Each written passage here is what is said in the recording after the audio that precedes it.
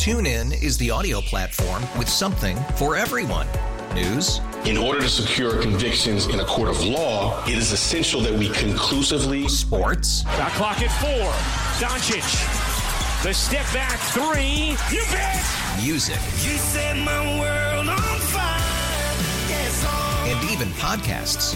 Whatever you love, hear it right here on TuneIn. Go to TuneIn.com or download the TuneIn app to start listening. Yes, indeed. It is the Get Right on your home of the Dallas Cowboys and World Series champion Texas Rangers. Reginald Datatula here with you, sitting in. You might have heard his voice. That's the three-time Hall of Famer, Chris Arnold. Got you down.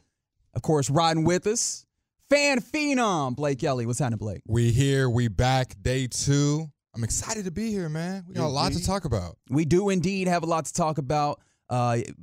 Big DFW Sports Game Day. The Dallas Stars taking on the Arizona Coyotes here at the American Airlines Center and out in New Orleans. NOLA, your Dallas Mavericks will be taking on the New Orleans Pelicans in, game 3 of the in-season tournament. Of course, this is game 11 of their regular season in general. And the second game in a row in New Orleans, second time in 3 days against the same damn team. Yeah, the first time was a blowout, a absolute blowout to the proportions that the actual score didn't even make sense or did not show because you ended up with garbage time pretty early. So a lot of Dallas-Fort Worth sports happening. We'll keep you up to date on all of it. Shout out to Ross Lubinsky on the ones and twos for us. You can always get involved with the program as we're taking you all the way till 11 p.m. here on the Get Right.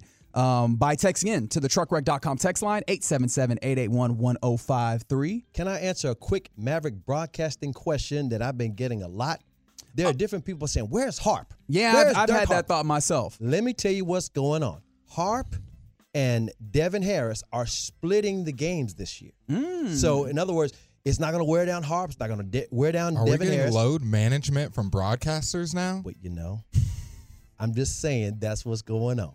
And again, both of them want to do it, and that's why all of them are happy about it. But Harp is not under the weather, and Harp has not been replaced. He is sharing the duties with Devin Harris. From the 817, as folks are already getting involved on the truckwreck.com text line, let's hope they didn't eat too much Enola. Don't do that. Don't do that. Zion took all of them. All right. Okay. Food's good, man. All right. That's his problem right now. You can always. I knew he was in the wrong city when they drafted him. I was like, this ain't going to work. On top of that, you can sample the products. You can also see us on the YouTube 105 through the fan or on twitch.tv/Dallas Fan Cam. Here in about 20 minutes, we'll talk to friend of the program, RJ Ochoa, managing editor of Blogging the Boys. And we'll ask him this question that we're going to discuss right now, which is, indicative, or it leads into, or leans on rather, the ways in which we've seen these Cowboys play over the last month. It's progressed. It's gotten a lot better, particularly on offense. And that's worth noting. And I think the question that needs to be asked is, are you impressed with the way that this offense has progressed for the Cowboys right now? Yeah. I'm very impressed with how this Cowboys offense has looked. I mean, top 10 in passing attempts, 10th to be exact, 8th in rushing attempts. So they've had a balanced attack this year that we are not accustomed to. Sometimes we're a little more run-heavy one year, a little more pass-happy one year. So we have a nice balanced attack. So I love seeing that. And then, as I said on yesterday's show, the Mike McCarthy and Dak Prescott seem to be on one accord. There's no decision, are we going to run it here? Are we going to pass it here? Now, obviously, it's not perfect, but improvement is all you can ask for with the team, and I'm loving the improvement I'm seeing, getting a bunch of different guys involved, as we've seen a Cooks, a Gallup. Even Brooks, the rookie last game, looked amazing too. So the talent is there, and we'll get into Dak later, and he's playing well as well. So I like what I'm seeing from the Cowboys offense. We had a Tolo text in a little earlier about Kellen Moore, saying, well, are you saying Kellen Moore is trash, or Kellen Moore stuff was working, and that's why they're reverting back to it a little bit more? No, I think what they're doing is what Mike McCarthy wanted to do. The problem with Kellen Moore, I always said Kellen Moore is a very brilliant guy. Unfortunately for him, he didn't have enough seasoning. So when the playoff time came, he was still playing with his toys. He didn't have the wisdom to say, you know what, I got to rest up this defense a little bit. I got to do not a better job of clock management, but not just play with the different things that I can come up with all of the time. So what's happening right now is that Mike McCarthy has adjusted, as Broadus was talking about in the crosstalk, the slants to extend the field a little bit for Dak Prescott. Dak's been using his feet a little bit more. The problem with the whole thing is he's talking about complementary football. He's talking about it a couple of ways. Complementing the defense and the offense, but you're not getting the complementary running game to go with the passing game. And that's the one big flaw right now in this thing. And as you know, Reg, defensive coordinators, all they do is study tape. And they start trying to take things away from you over a 17-game season. Yeah, I think that I might disagree with you in one regard, the idea that this is what Mike McCarthy wanted to do along. Mike McCarthy, and understanding that Mike be talking sometimes, there are things that he says that aren't necessarily all the way exact on what we're actually going to see. But Mike McCarthy talked a lot about run the football, but also just it was very evident, right, that this was going to be West Coast principles. The idea was we're going to kind of shift some of this to make it easier on the quarterback to kind of shorter passes, quicker passes, get the ball out of his hands.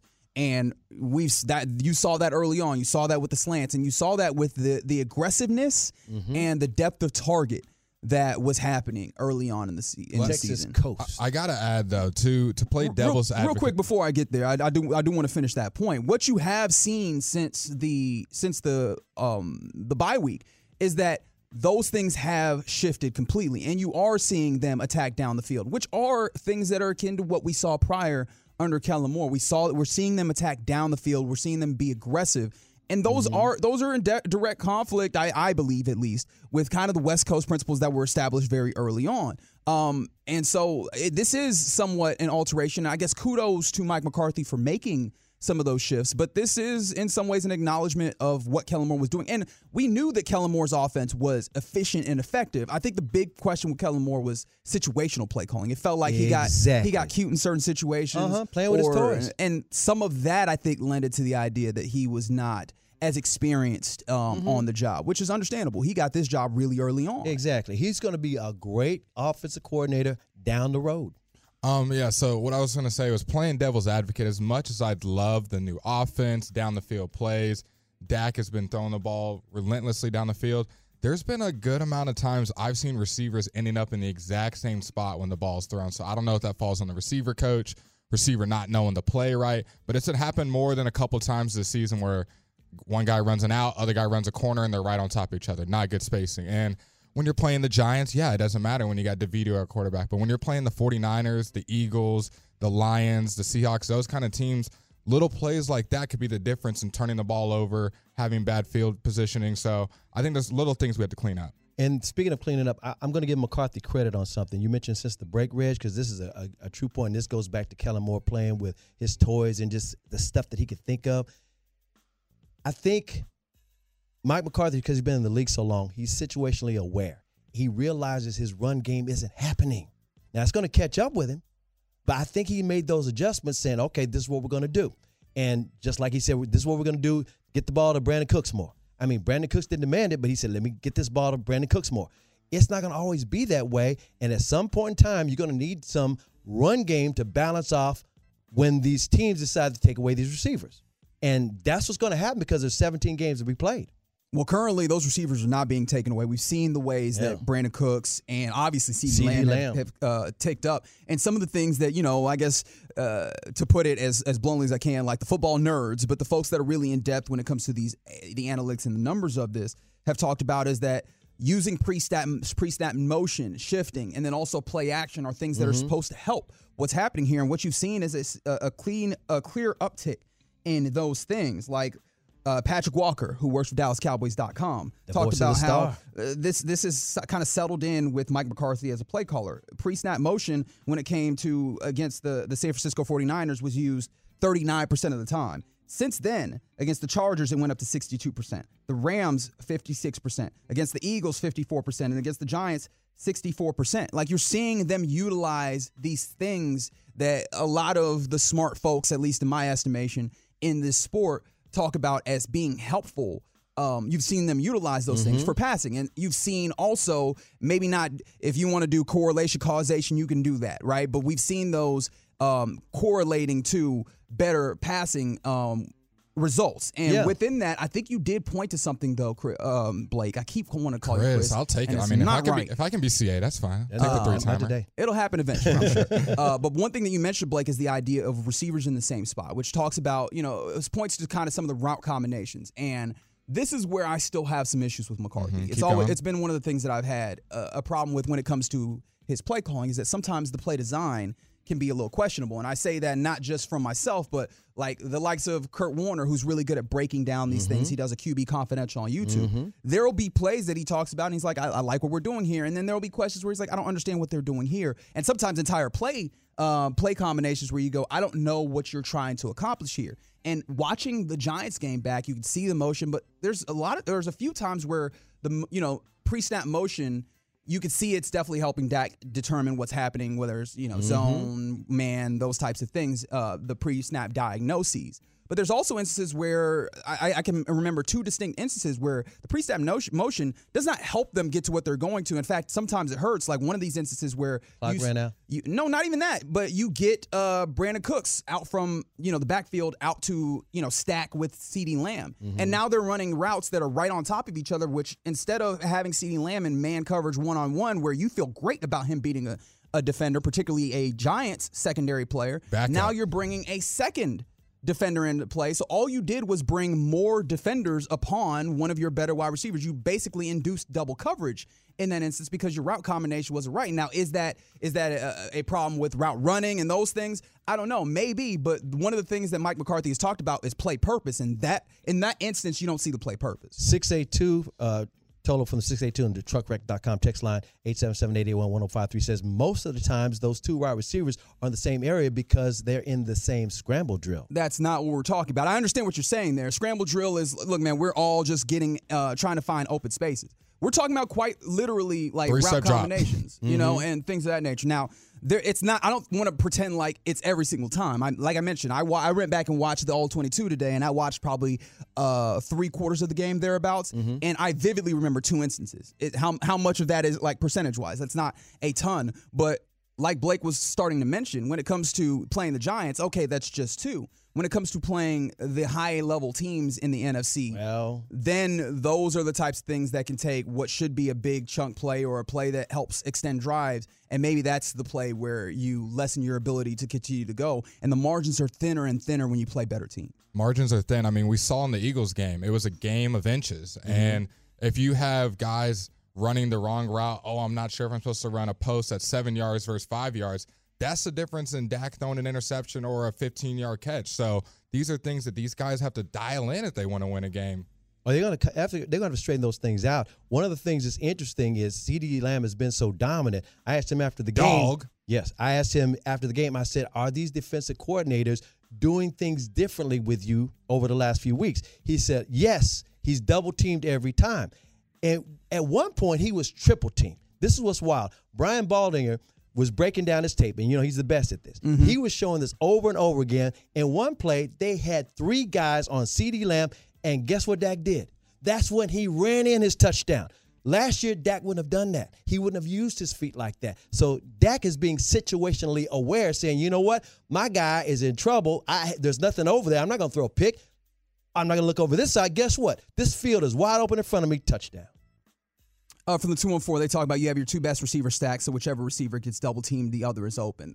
That, in theory, works all right, but those receivers run exactly the same route. They break late down the field and then run into each other. It's just congested. That's not really getting either of them open, and in the run of the play, they are in the same place when the ball is released, and it's not in a anticipation situation because, again, they are both bracketed in that instance. I understand in theory, but in practice is what we're talking about. And in practice, that did not work out, and that's exactly what we mean. And of course, that's called no two-a-days in the summertime. And it's possible, like that's the ideas are not getting across, but unfortunately, those are the circumstances that you are operating in, and you'll be judged on those things. But this has taken a negative turn, and my answer to this question of are you impressed with the progression of the Cowboys offense remains yes. Like I have some things that I have some questions about, but one thing that has been evident is that there's been a major shift, and I think that there's something to be said for a leader that is willing to acknowledge when they are wrong, and this seems to be some level of an acknowledgement of, okay, what we were trying to do early on is wrong, and you shifted to the things that work because ultimately getting the job done matters more than anything else in this instance. So you've seen Mike McCarthy be more opportunistic in making sure this offense works. Also, we talked about shifting. Play action has also been utilized more. Yep. Even with the running game not necessarily being where you want it to be, because we understand play action also is helpful. And John Owning, Pro Football Focus, friend of the show, mentioned that Dak used play action on 40.5% of his passes versus the Giants. Cooper Rush used it even more, 45.5% when it came to his throws. And we see the ways that those are also helping this team. There's a level of respect and praise that should be heaped on Mike McCarthy for making sure, pushing this offense forward and pushing it towards the things that work. And that's one thing I can say compared to Kellen Moore when he was here. It did seem like the offense stagnated. It reached a point and it kind of stagnated through the rest of the season. Mike McCarthy has given us kind of these hints that there's more in the bag, that more will keep coming. And I don't know if this is specifically something that he had planned from the start of the season with how drastic it feels like the offense has changed, but at least the offense is moving forward and maybe there's more things coming. And I think you're exactly right, because what he has done is make adjustments. That's what you're talking about. And I would not be surprised against Carolina you see more Rico Dowdle, because he wants some complimentary football. And right now you're not getting that from Tony Pollard. I'm not saying Tony Pollard is a bust. I'm just saying he is not your dirty yards guy, and you've got to do something up the middle. Stop running Pollard. Let Rico do it. So if you see Rico getting more, in other words, make it more balanced with these running backs and not just make Tony the feature back and then Rico on situations. Don't be surprised, because Mike McCarthy's all about evolving this thing. He's not standing pat. So I'll ask you, CA, how many carries would be good from Rico Dowdle coming up? What would be a good number for you? Well, it depends on the passing attack, but I would say at least 10. And I would say Pollard to get 12. Okay. That's a nice little split right there. I don't want to run Pollard into the ground, because that's not who he is. And in fact, I don't think his injury is bothering him. I just think that he is the guy that's the change of pace guy, and you can't lead with him. Not saying you can. I mean, you can start him, but you can't just have him do the dirty yards or pound him up the middle, especially with the offensive line being suspect on the right side. So is it safe to say that you think Pollard will be more efficient with Dowdle actually coming more into the lineup, kind of taking up some of those dirty yards? Yes. And then we could see an emergence of Pollard, kind of what we saw last year with Zeke, kind of replicating that with Dowdle. So just because Pollard's getting less touches doesn't mean he's going to be less efficient or – Exactly. Okay, CA onto something right now. I'm trying to say. A little committee back there, a little party in the backfield. Just like Cleveland Browns. So I think we're all in the same agreement here. We're impressed. We're impressed. We're not saying this is the playoff team yet, but this is a nice little window here. All right. And by the way, it's all about health. When you get to the playoffs, it's a war of attrition. Whoever's healthiest has the greatest opportunity to go further. And so hopefully this Cowboys team will be healthy come January, and we'll see if they maintain this. Now, we had a few health updates today as we found out that C.J. Goodwin we knew is going to be out for the season. Leighton Vander Esch, we learned today, is also likely to be out, or is going to be out for the season. We'll talk more about that as the show goes along. Yeah, you heard that on this station, the Sean RJ That's show. right. We'll play that audio for you a little bit later in the program. Jones. But right now, this is the Get Right on 105.3 The Fan. Coming up next, we'll talk to managing editor of Blogging the Boys, RJ Ochoa, about this offense, about the injury to Leighton Vander Esch, and more. We'll do that next on 105.3 The Fan. It's the Get Right here on 105.3 The Fan. Reginald Atatula, Chris Arnold, and fan phenom Blake Elliott here with you this evening. Shout out to Ross on the ones and twos. Appreciate you rocking with us however you're listening to us, whether it's the Odyssey app, terrestrially, YouTube, or Twitch. We appreciate you being here with us. Coming up in about 20 minutes, we'll go around the NFL, get you caught up on the latest in the National Football League. But before we do that, we will go to the Boomer Jack's Bar and Grill hotline to talk to a friend of the program. He is the managing editor at Blogging the Boys, and it's always fun to talk to him right here on the home of your World Series champion Texas Rangers, 105 through the Fan. RJ Ochoa, what's happening, my boy? RJ. Regi, CA, great to be with you, Regi. I was on with CA and KG on Sunday, and I extended my congratulations to the Rangers, and I'm not going to do it again, even though you weren't there. What do you mean? It was a very simple setup for the segment. I don't know what you're talking about. I didn't say it then. I do want to say I'm so happy for all of you, but I'm really happy for Jared Sandler. Jared's a good friend, and it's just been so cool. I think the magic and the power of sports is really amazing, and it's just been as sad as I am. I'm just so happy kind of watching Jared. I think every Rangers fan is living through him and his fantastic coverage all season long. So it's been, I wouldn't say cool, but it's been less awful than it usually is. I guess we'll never know. Wow. Okay. RJ, that's such a kind sentiment. You're such a big person. I appreciate that for you. Real quick. RJ, say hello to Blake. Yes. Newest member of the show. Blake, great to be with you. Great name. Blake of the Year candidate already, I imagine. And you're doing a fantastic job. Make sure you keep Regi in check. Yes, sir. I can do that. Nice to meet you, Mr. RJ. Nice to meet you. It is necessary to keep me in check. One thing that can't be kept in check, though, recently is this Cowboys offense, RJ. We were just talking about how impressed we are with the way that it's progressed over the last month or so, and obviously like from where it started at the beginning of the season. How about you? How impressed have you been in the ways that Mike McCarthy has progressed this offense? You know, I feel like I've defended Mike more than maybe the average Cowboys fan. So it's been nice to kind of see, I don't know if I would say his vision, but at least his success unfold. You know, everybody is so quick to jump on him when things aren't going right. And so, there's nothing but silence. I mean, I think the name Texas Coast is really dumb, just to be straight up with you guys. But everybody was kind of dragging it, obviously after San Francisco. And there's a lot of credit to go around. And I know that we get a little bit triggered when it comes to the word and the analogy based around pie. But I don't understand why Mike is not getting any credit. I mean, these fools put up almost 700 yards of offense. And I have not seen one person give Mike McCarthy credit for taking over play calling and enacting what he wanted to do this season. So good for Mikey Mack. I'm happy for him. Question, Mr. RJ. So we talked about Ranger sports winning a World Series. How much of that aura of the Rangers winning the World Series do you think has worn off on other Dallas teams, specifically the Dallas Cowboys? Blake, you can go to hell. Good answer. It is, I would love to see. I'm a San Antonio Spurs fan, just to piss y'all off a little bit more. Wow. We're going to have to hang up on him. I'm a citizen of the Rio Grande Valley, guys. I mean, this is just kind of the way I grew up. A lovely place, mind you. I would be very interested to see a city or a metropolis or metroplex, whatever you want to call it, kind of have them all. I know we've come close. I mean, the Warriors had a chance, and the Giants, kind of had their little run. That was a pure accident. Didn't mean to go down that path. But the Niners came close. Obviously, Boston has had a million parades. It would be cool, just like a cool sports thing to see, like all 4 major sports titles in the United States belonging to the same region at the same time. I would like to see that, before it's all said and done. Do you think Jerry Jones is a little jealous? I don't know how you can't be. I mean, look, there's been how many parades in Dallas? I mean, since 1995. 3. The other 3 teams have all won championships since the Cowboys have even made it to the NFC Championship game. Yeah, and I mean, all due respect to the Rangers and the Mavericks and the Stars, I think that they would all swap places with the Cowboys when you consider financial valuations and things like that.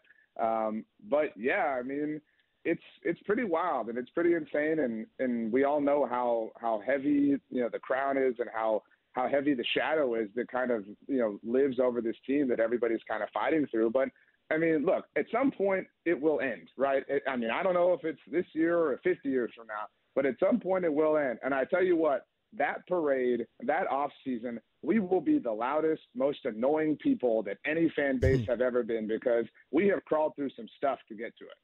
A long time. We're talking to RJ Ochoa, managing editor, Blogging the Boys. Hey, RJ, how would you fix the Cowboys' running game? It's tough scene. And this is probably the worst part of what we've all chosen to do for a living. Talking about when people aren't playing well or aren't doing their jobs well, especially because, I can't do that job. And so I think at this point, like, we're deep enough to where we need to see more Rico Dowdle. I mean, like, that's just, it is what it is. Mm-hmm. And we don't have to put a number on it. We don't have to say it has to be 60-40 or whatever the case may be. And for what it's worth, I think that the Cowboys might agree with that. I mean, just based on how early and often we saw Rico last week. I don't, we talked about it on Sunday. I don't put a lot of stock into things like, it's about being the one and about being the primary guy. That kind of stuff always sounds so silly to me, but we're over halfway through the season now. And I mean, the results kind of speak for themselves. So I'm not saying Rico Dowdle's the answer, but at this point, they've tried a lot of different things. And there's a lot of credit to go around. So many other dudes are playing well that it just kind of feels like, this is a math test, and we've tried all the answers, and we kind of have to try something a little bit different to hopefully find the solution. We got a Tolo from the 817 who put it best. I was talking about how Pollard's not the guy for the dirty yards, that he's a change of pace kind of guy. 817 says Pollard is good when the defense is tired. I think that's, not unfair. There might be kernels of truth in everything. I know last year we laughed at, the idea of Pollard not being able to handle this many touches or that many touches. But again, the numbers speak for themselves. And, we're not saying that after week 3. Next week is Thanksgiving, what I mean? And this is the conversation. So it's very clear that Rico, call it, I hate saying this because it sounds so superficial, but just runs differently. He's a more physical, aggressive runner. And so if you subscribe to the mindset that needs to come in first to wear people down, by all means. At this point, we've tried, 8 of the other, 10 solutions. Let's try 9 and 10 to see if this is it. RJ, when it comes to, Mozzie Smith, it's been kind of a little bit of a slow go of it. It's somewhat expected when you talk about a defensive tackle coming on, but this seemed to be his best game thus far. How much do you attribute that to just natural development and growth over the course of the season? And then, how much is just playing a Giants offensive line that's been battered? Yeah, I think you don't want to get too carried away and say oh, he's arrived. The Eagles really messed up taking Jalen Carter, something like that. But it's a difficult position to succeed at right away. And obviously everybody knows that. And we're kind of around the time where it makes sense that he would kind of start to thrive. I think you can objectively say he has had the best game he's ever had as a professional. His stock is as high as it's ever been as far as, his time with the Cowboys is concerned. And there's all the more reason to believe in him moving forward. And, there's reason to trust him against the Carolina Panthers, I guess, is the very least. I'm willing to go on this. And, you build from here. I do think there's value in that, obviously, psychological value to kind of playing well, even if it is against crummy teams. And, everybody else gets to play these Giants teams too. The idea that, other players are going up against elite offensive lines week in and week out is a little bit silly, but kudos to Mozzie. Tough times, though, for his alma mater, obviously. RJ, I got a final question here for you. One thing to nitpick, I know the Cowboys have been playing well this season, but when I'm watching the game, I'm not too in love with the offensive line, especially in the run game and then in the pass game, or the pass block, I should say, Terrence Steele. So what is your evaluation on the Cowboys O-line? Do you think it's anything to worry about or not much to it? I tell you what, I think the most emblematic thing of the group to me is Tyron. I don't know the last time Tyron has been this reliable, not just from a physical standpoint, from a physical health standpoint, but from a skill standpoint. Tyron Smith has been awesome as of late. And I know, obviously, he's played and he's been around at different points throughout the last couple of seasons and whatnot. But, this is probably the most trust I've had in the Cowboys offensive line since right before Terrence got hurt against Houston around this time last year. They've made their bed on this. This is how they want to rock. And I don't think it hurts Terrence Steele to have these kind of low quality teams to go up against to kind of boost his confidence up, especially coming off of that performance in Philadelphia. I think they're probably somewhere around the 12th to 13th best offensive line in the NFL right now. And I think that's certainly enough to work with, especially if you've got a quarterback who's playing at the level that Dak is. Now, RJ, when it comes to this defense, we got news today that Leighton Vander Esch is lost for the season. There was still some hope, that he might come back off of IR and slot back into your linebacker room. What's your concern level, understanding that, you've signed the likes of Rashaan Evans and such that have, come in and added some value. But especially when you talk about later in the season having to play against the best teams that might have some size with, Damone Clark and Marquise Bell. Yeah, it's a bummer, and obviously Leighton's given a lot to the Cowboys, and if this is the end, I know a lot of people are kind of talking about that, are speculating on the internet about that. That would just, really suck. And so in terms of on-the-field implications, I mean, it's a different game than it was even when the Cowboys drafted Leighton, which is crazy given that was just 5 years ago. And so, I mean, Marquise Bell has been such an incredible project that Dan Quinn has turned into this force in the middle of his defense. And I mean, I think the reality is you're always one, scary moment away from being depleted at any particular position. But given the nature of the linebacker position relative to how it's kind of been utilized and rostered in a traditional sense, I mean, when Leighton goes down, all of a sudden you're kind of down in terms of numbers at your linebacker spot. And so I don't know that I have an enormous amount of faith in Rashaan Evans right now. I think I need a little bit more to kind of feel confident in him specifically. But the duo of Marquise Bell and Damone Clark, I think is definitely helping everybody sleep a little bit easier at night. Quickly, before we get you out of here, how impressed are you with Deron Bland, or did you see this coming from last season? I think if anyone says they saw this coming, they're either Al Harris or they're lying. It's impossible. What he's doing is insane, and it's obviously very reminiscent of Trayvon Diggs. And thankfully, Trayvon kind of came before Deron and absorbed all the criticism that you could kind of have for somebody who is generating that many turnovers. He is just another example, I think, of when we talked during the draft about the Cowboys finding dudes on day 3 that can contend and that can compete and can make their roster better. Shout out, obviously, to Will McClay and the entire scouting department. He's incredible. I mean, and listening to Stephon Gilmore talk about him on the Cowboys Hour yesterday, I mean, it is very clear that he is impressed. I mean, the dude impressed Stephon Gilmore. That's a really difficult thing to do. So he goes about it the right way. I've never been this, calm about the future of the cornerback position with the Cowboys. Obviously, with Trayvon coming back next year, they're set for a while. That's a really exciting thing. He is the managing editor of Blogging the Boys, and he's always a good sport, and we appreciate you coming and shedding your knowledge, RJ. I hope you guys eat something delicious and, have a hot tea before your head to the pillow tonight. That's what I want for each of you, including Blake. We can do that. Likewise to you, RJ Ochoa, Thanks, RJ. Blogging the Boys. Appreciate you, man. Y'all have a good night. Yes, sir. Real quick, a check-in on what's happening at the American Airlines Center. Unfortunately, the Stars are down 1-0. Clayton Keller scores for the Coyotes. There's about 4 minutes left in the first period. As the first period in the first quarter rather, ends in New Orleans, 33-26. Your Mavericks trail the Pelicans.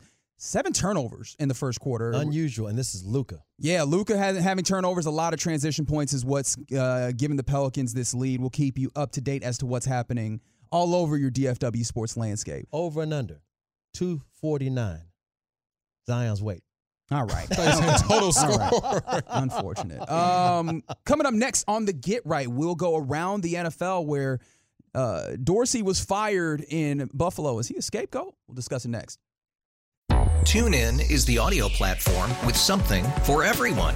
News. In order to secure convictions in a court of law, it is essential that we conclusively. Sports. Shot clock at 4. Doncic. The step back 3. You bet. Music. You set my world on fire. Yes, And even podcasts. Whatever you love, hear it right here on TuneIn. Go to TuneIn.com or download the TuneIn app to start listening. So Get Right on 105.3 The Fan. Reginald Atatula, Chris Arnold, Got you down. and Blake Elliott. Fan Phenom sitting with you on this Tuesday evening in the Metroplex. Shout out to Ross Lubinsky on the ones and twos.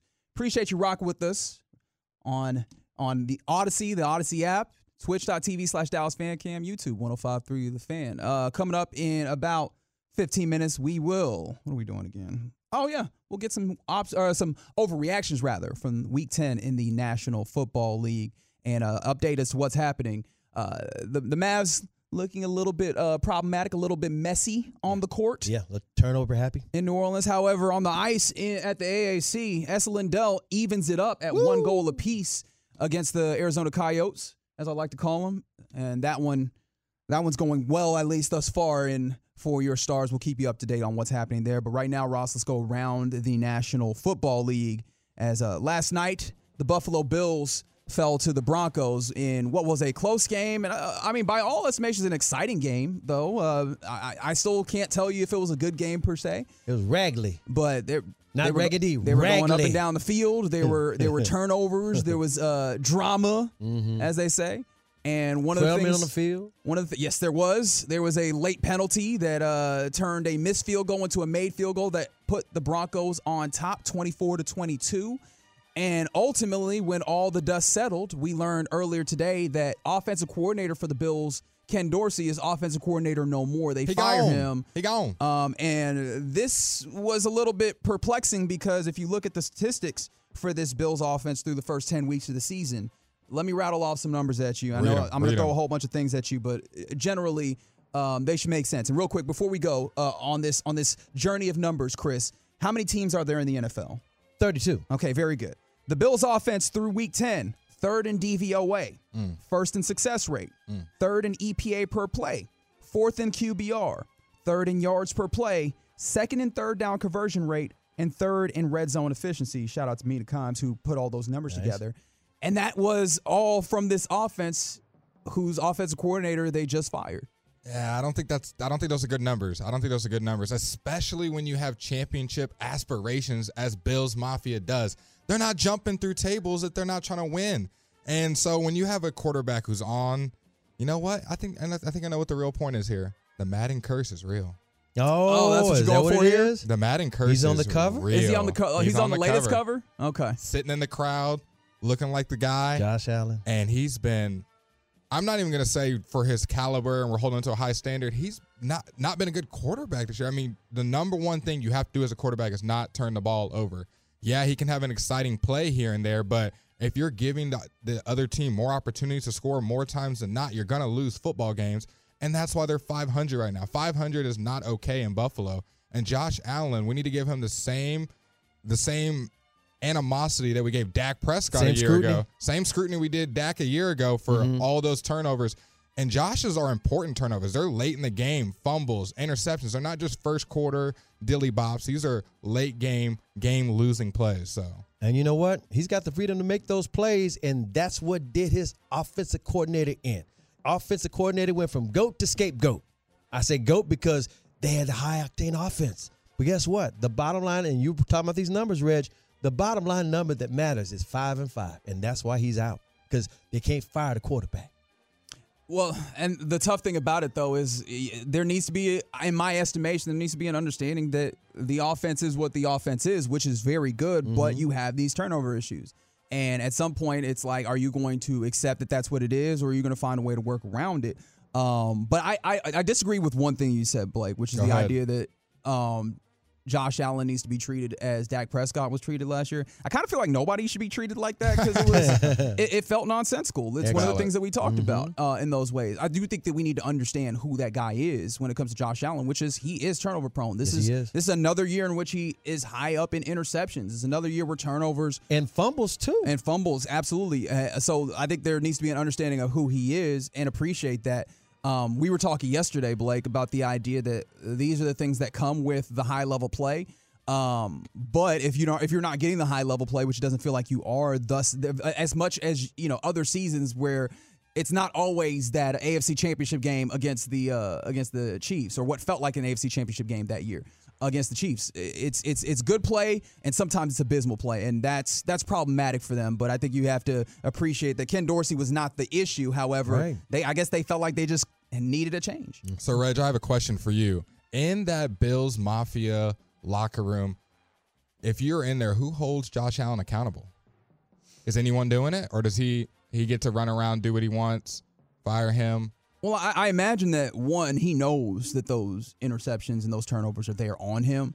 And one of the accountability points is the fact that they are 5-5, right? There's an understanding that as a quarterback, we folks do this quarterback win thing, which I don't necessarily subscribe to. However, it is the predominant way of doing this, and so I'm sure that winning is something that he wants at a very high rate. And right now they are not doing that, so I'm sure that there's some intrinsic stuff. And then also, hey, what's up, Sean McDermott, head coach? Because these things are now going to come to your doorstep. What is happening for you? Even though the defense has been pretty decent, considering that they've lost Tre'Davious White, they've lost Matt Milano, two of their very important defenders, but.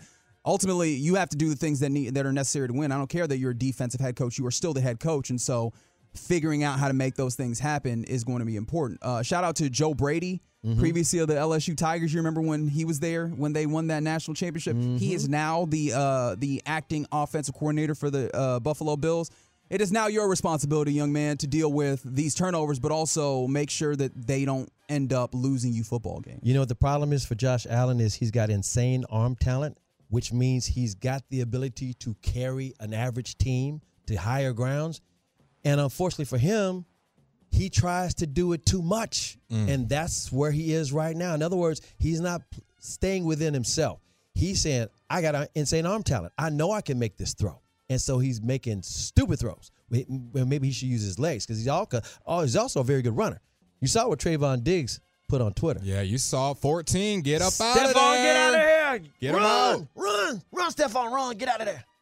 Spicy. Now, where does he go? I mean, if I'm Diggs, do you even feed into that? Or do you have full trust in Josh Allen as your quarterback staying in Buffalo? I'm all bought in if you're Stephon Diggs. Well, don't forget that, there seemed to be some level of ruffled feathers there. Yeah, he took a pay cut in the offseason when it came to Stephon. I don't know what those were. I do. Here's what happened. Okay. This is what I found out from sources. Insider. He agreed to a lower salary to make room for OBJ, but they didn't bring it to OBJ. And that's why he was mad, and that's why he was not at these OTAs and stuff. Because he agreed to take a pay cut. Let's bring OBJ in. You heard it here first, Chris Arnold. I've talked about this all summer. That's what happened.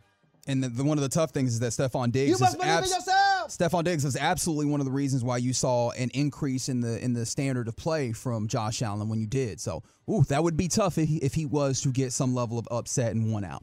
But we'll cross that bridge if and when we get there as we continue around the NFL on the Get Right on 105.3 The Fan. We have a date for the debut of the in-season Hard Knocks. You guys remember this, where, we obviously have the preseason Hard Knocks, and the NFL said one Hard Knocks is not enough. Oh, boy. We now have the in-season version. This year, it's the Miami Dolphins, and this thing gets going on November 21st, exactly a week from tonight. Next Tuesday, you get to see what's happening with the Miami Dolphins, Tyreek Hill, Tua Tagovailoa, Devon A-Chain, all them involved in this starting next Tuesday. Are you guys at all interested in the in-season version of Hard Knocks? Oh, yeah. I think the Dolphins, the in-season is I don't want to say more exciting. Preseason one is also exciting, but the in-season one, you get to see the dynamics of how the team is changing. And preseason, everybody's happy. Nobody's playing time is getting taken away. Everybody got paid. Everybody feeling good. They can vacation with their baby mama.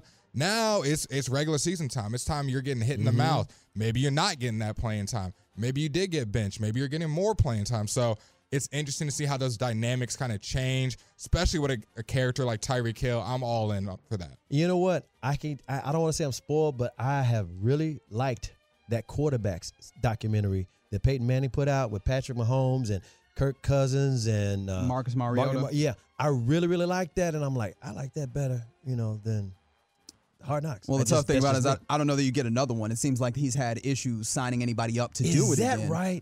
Yeah. Oh, man, because that was great. That camera follows you around all season, personal life, back home. You got to put on a little bit of a show for the camera, and a lot of guys don't want to be a quote unquote distraction to their team, and a lot of guys have declined. I had new respect for Kirk Cousins after that documentary. Kirko Chains. Every time he got it, and they were, the chiropractic care, just bones cracking on it. Kirk Cousins went through hell. Yeah. To go 13-4 and get knocked out in the first round. And going through hell again as he is currently lost for the season. As we continue around the NFL, did you guys realize that Week 10 was a walk-off week for the NFL? Apparently, the NFL set the record for game-winning field goals as time expired in a single week, which included that game that happened last night between the Broncos and the Bills on Monday Night Football. So let's see. You had Matt Prater hitting a 23-yard field goal to have the Cardinals beat the Falcons. You had a Riley Patterson field goal to lift the Lions over the Chargers. You had a Jason Myers field goal to lift the Seahawks over the Commandos. Dustin Hopkins hit one for the Browns over the Ravens. Matt Amendola signed off the street, hit one to beat to lift the Texans over the Bengals, and then obviously Will Lutz hit that one last night on his second attempt to give the Broncos a win over the Bills. 6 wins as the time expires for the NFL. Game of inches. Game of inches and for the NFL, game of excitement, right? And cha-ching. Ratings. Absolutely. Let me see if you guys agree with this gentleman. Patriots defensive lineman team captain Dietrich Wise Jr. says, quote, "You are what your record says you are. However, this is a tough season and we have a bad record, but we don't have a bad team." Do you agree with this gentleman on the New England Patriots this season?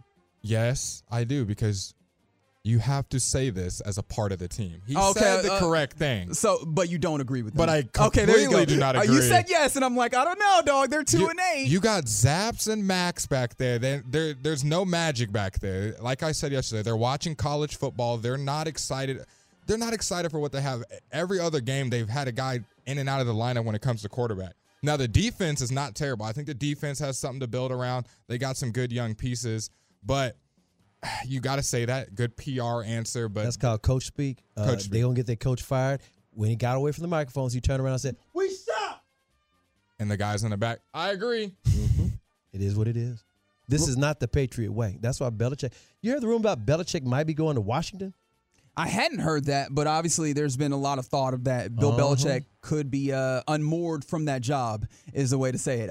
It seems like, obviously, long-time head coach has had a lot of success, but of late, last 4 or 5 seasons, it hasn't quite looked the way he wanted to. There's a possibility that maybe the Patriots let him go, and then he's still a guy who has a Super Bowl ring, and particular teams like, I guess, the Washington Commandos, who have not had success anytime recently, might be drawn to that type of profile. Yeah, Broadus real quickly was saying that it didn't work out for Vince Lombardi. He left the Packers, went to Washington. It did not work out, especially when they're talking about Belichick easing into a GM position. Broadus said he can't draft. He can't identify these players nowadays, but he can definitely still coach, but not draft. He doesn't have the talent. He does not have the eye for the talent. The New York Jets apparently had a players-only meeting earlier today, which obviously is always a good sign, right? And a surprising move. They actually waived running back Michael Carter. I thought he'd been good for them in his young career. However, he's now available out there on there for maybe if there's a team out there that could like a young running back to maybe take a flyer on, Michael Carter's out there. But that's the news around the National Football League right here on the Get Right on 105.3 The Fan. Coming up next, let's get some overreactions. I keep wanting to say observations, but let's test these overreactions from Week 10, see how we feel about those. We'll do it next on the Get Right on 105.3 The Fan. TuneIn is the audio platform with something for everyone. News. In order to secure convictions in a court of law, it is essential that we conclusively. Sports. Shot clock at 4.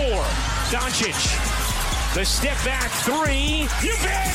Music. You set my world on fire. Yes, and even podcasts. Whatever you love, hear it right here on TuneIn. Go to TuneIn.com or download the TuneIn app to start listening.